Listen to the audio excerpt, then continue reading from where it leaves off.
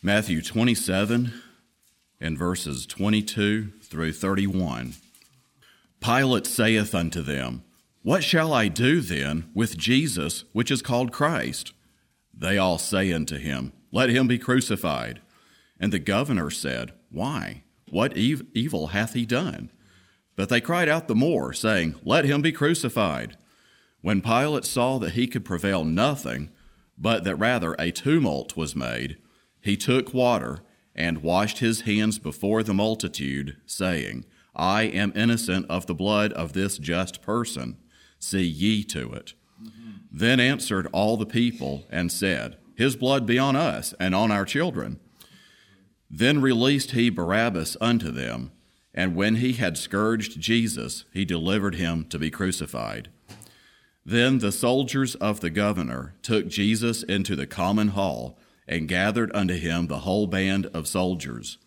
And they stripped him, and put on him a scarlet robe, and when they had platted a crown of thorns, they put it upon his head, and a reed in his right hand, and they bowed the knee before him, and mocked him, saying, Hail, King of the Jews!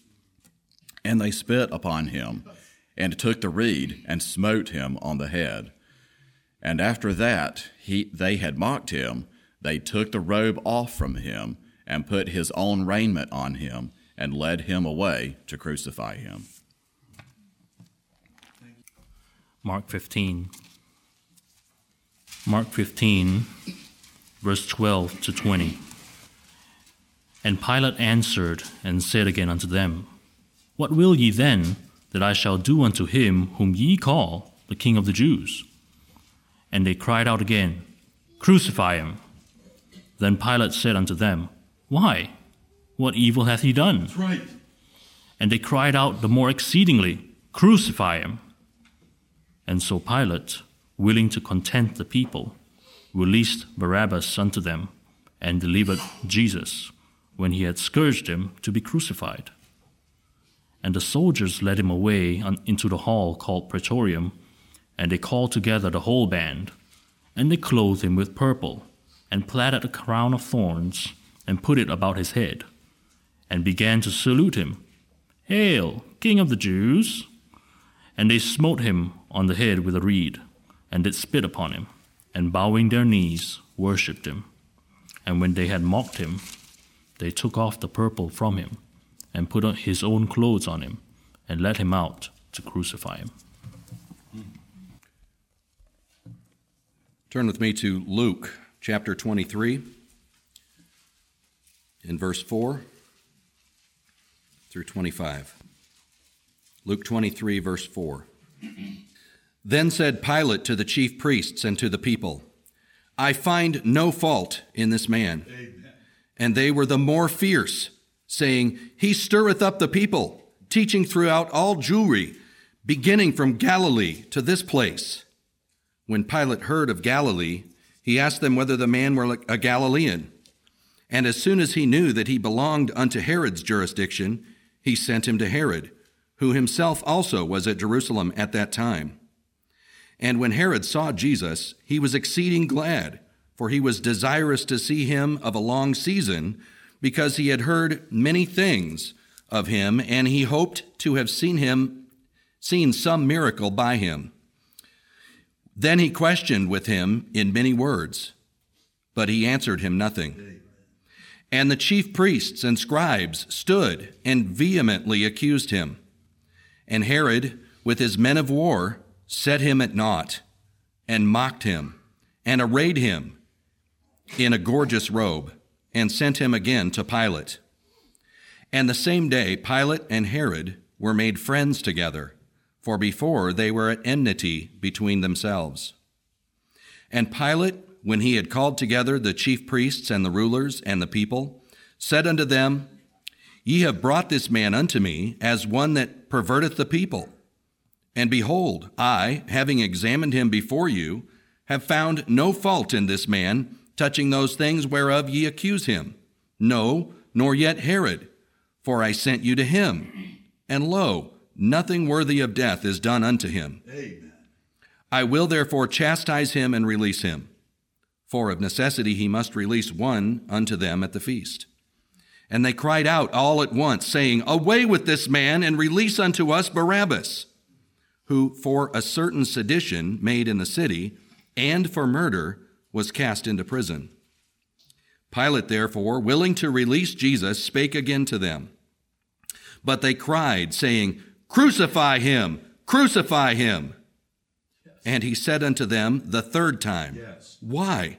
What evil hath he done? I have found no cause of death in him.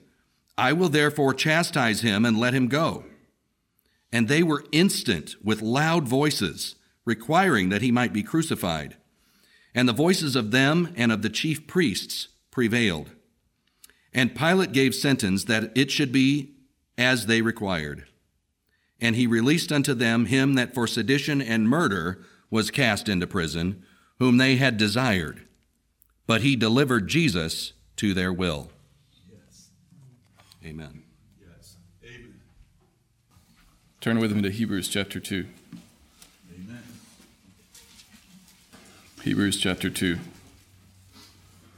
I'll read verses 9 through 15. But we see Jesus, Yes, who was made a little lower than the angels for the suffering of death, crowned with glory and honor, that he by the grace of God should taste death for every man. Amen. For it became him, for whom are all things, and by whom are all things, and bringing many sons unto glory, Yes, to make the captain of their salvation perfect through sufferings. right. For both he that sanctifieth and they who are sanctified are all of one, Amen. for which cause he is not ashamed to call them brethren, Wow, Lord. Amen. saying, I will declare thy name unto my brethren. In the midst of the church will I sing praise unto thee. And again, I will put my trust in him. And again, behold, I and the children which God hath given me. For as much then as the children are partakers of flesh and blood, he also himself likewise took part of the same, that through death he might destroy him that had the power of death, that is, the devil, Yes. and deliver them who through fear of death were all their lifetime subject to bondage. Amen. Thank you, Lord. Amen. Amen.